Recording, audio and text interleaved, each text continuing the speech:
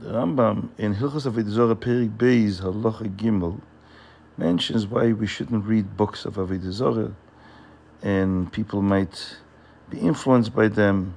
That's why we're not even allowed to turn our attention to their ideology and their teachings, because we may not be smart enough to be able to refute their seemingly compelling arguments, and we might fall for it. And he brings al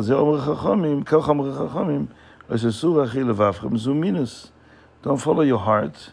That means if your heart tells you, oh, there's some compelling arguments in their ideology, if you follow that thought, chas v'shalom, you might end up becoming like them and start worshiping Avodah Zarah.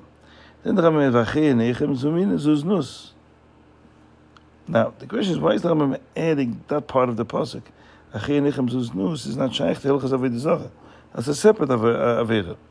That not to think about inyan znus, or not to look at things that can lead to inyan znus. But the Rambam spells out the whole pasuk. Which is shaykh to Avodah Zarah. Why is he mentioning it here? And in Sefer HaMitzvahs, the Rambam doesn't mention the segment. The Rambam brings that pasuk, that isur, that a person shouldn't follow his heart when it comes to minas and Avodah Zarah. That means he shouldn't turn his attention to any of their teachings and arguments and read their books. He says, and he doesn't bring here in Hilchos Avodah Zarah, the Rambam brings it. So, yesh loimar ulai. So, the Gemara in Sanhedrin of Samach Yom Lamed Beis, Amar Rav Yudah Marav, Yodim Hay Yisrael Avodat Kochavim she'ein bo mamish. The Babai's Rishon, here the Gemara discusses how Avodah Zarah was very rampant in Eretz Yisrael, but Babai's Rishon. Says Rav Yudah Marav, it's not that the Jews really believed in it.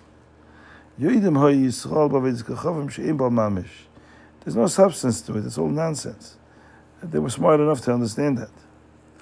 But the only reason they followed Avodah Zarah, people wanted to feel free to be able to pursue their taivas of aroyas, beferesia, without feeling shame, without feeling guilty. So when you say, listen, I decided that this is the emes, Torah is not emes, Avodah Zarah chas v'shalom is emes. It gives you a much easier way to feel free and guiltless in pursuing the taivas and say, hey, there's nothing wrong with it. We see this very often, people who want to pursue a life of taivas, elamazeh, taivas isur. So they come up with, suddenly they have tainas and shailas and sveikas and emunah, and tainas, why this, why that. They're not questions, they're really answers. They're rationalizations why they're pursuing the taivas. Everybody wants to feel right about what they're doing. Nobody wants to feel like I'm a bad person, I'm a lowlife. So you make a justification. No, I don't believe in that. I subscribe to another religion where it's okay to do these things. Anyways, Rashi says it's slightly a little different, but it's the same idea, that he says people didn't really have a Yetzer Hara for Avodah Zarah, they had a Yetzer Hara for Aroyos. But in order not to feel that people are chastising them for doing Aroyos, they decided that they're going to be Perik Ol completely. When you Perik Ol Malchus Shemaim completely, and you subscribe now to another religion, to another ideology, and nobody's going to bother you about the Aroyos because you're Chlal, Yotzim in a Klal.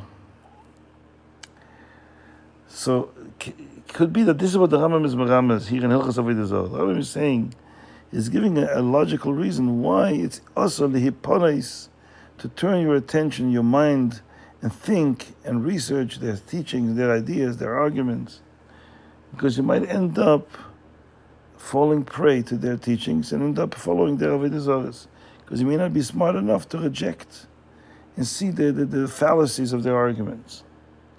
And then he says, another reason why a person might fall prey to their stupid arguments, in addition to the fact that you may not be smart enough, and one of these Sifra Avodah Zarah can make a very compelling argument, and you're not going to be smart enough to reject it. He says, more than that, we're very meshuchet. There's also the infant taivas of aroyas, there's nus, achei nechem. And that causes a person that his mind becomes meshuchet, that he can't see, he can't think clearly. And Memele begins to think that, oh yeah, this is a good argument, that the Zohars seem to be presenting a good case, and then you follow the Zohar. So in other words, what warps the thinking of a person, even though logically speaking, there's no reason for a person to follow so stupid Avodah Zarah, a piece of stone, a piece of wood. But a person who is overcome with taivas, and he needs a good excuse, he's meshuchet. And his mind, people become, their minds can no longer think straight and objectively. And that can contribute more to this